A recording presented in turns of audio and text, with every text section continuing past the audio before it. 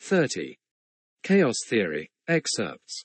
Robert P. Murphy, Ph.D. Robert P. Murphy, Ph.D. is a senior fellow at the Ludwig von Mises Institute and author of Choice, Cooperation, Enterprise, and Human Action. First, we must abandon the idea of a mythical law of the land. There doesn't need to be a single set of laws binding everyone. In any event, such a system never existed. The laws in each of the 50 states are different, and the difference in legal systems between countries is even more pronounced. Yet we go about our daily lives, and even visit and do business with foreign nations, without too much trouble. Page 14. Stripped to its essentials, a system of private law means that people who can't come to an agreement on their own will literally seek the opinion of a third party. Of course, in a modern Western economy, truly private legal systems would lead to specialized training and contractual codifications of the judge's role in rendering opinions on the cases brought before him or her. Page 8. Just because an arbitration agency ruled a certain way, wouldn't make everyone agree with it, just as people complain about outrageous court rulings by government judges. The press would pick up on the unfair rulings, and people would lose faith in the objectivity of Agency X's decisions. Potential employees would think twice before working for the big firm, as long as it required, in its work contracts, that people submitted to the suspect Agency X. Page 15. It's true, some people would still commit crimes and would have no insurance company to pay damages, but such cases are going to occur under any legal system. Page 22. Critics often dismiss private law by alleging that disputes between enforcement agencies would lead to combat, even though this happens between governments all the time. In truth, the incentives for peaceful resolution of disputes would be far greater in market anarchy than the present system. Combat is very expensive, and private companies take much better care of their assets than government officials take care of their subjects' lives and property.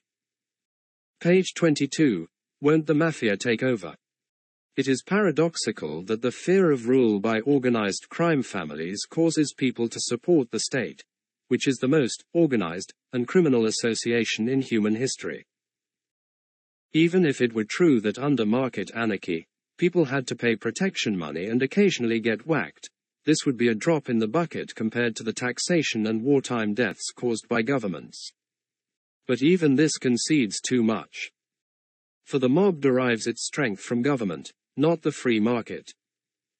All of the businesses traditionally associated with organized crime, gambling, prostitution, loan sharking, drug dealing, are prohibited or heavily regulated by the state.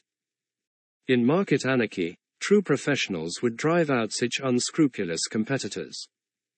Page 23. Your insurance companies would become the state. On the contrary, the private companies providing legal services would have far less power under market anarchy than the government currently possesses. Most obvious, there would be no power to tax or to monopolize service. If a particular insurance company were reluctant to pay legitimate claims, this would become quickly known, and people would take this into account when dealing with clients of this disreputable firm. Page 23. The fear of rogue agencies, unilaterally declaring themselves owner of everything, is completely unfounded. In market anarchy, the companies publicizing property rights would not be the same as the companies enforcing those rights. More important, competition between firms would provide true checks and balances. If one firm began flouting the community norms established and codified on the market, it would go out of business, just as surely as a manufacturer of dictionaries would go broke if its books contained improper definitions. Page 27.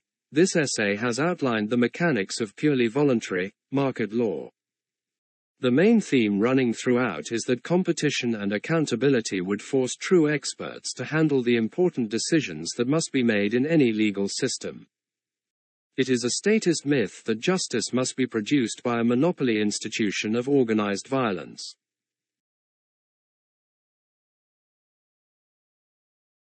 Page 39. Apples and oranges. This theoretical discussion is sure to provoke the cynic to remark, "I'd like to see what your insurance companies would do if they met a panzer division."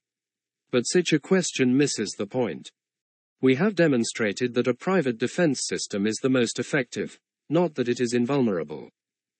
Yes, a small society of anarchists would be unable to repel the total might of Nazi Germany. But a small society of statists would fare even worse. And in fact, plenty of government militaries were obliterated by Hitler's armies. Page 56.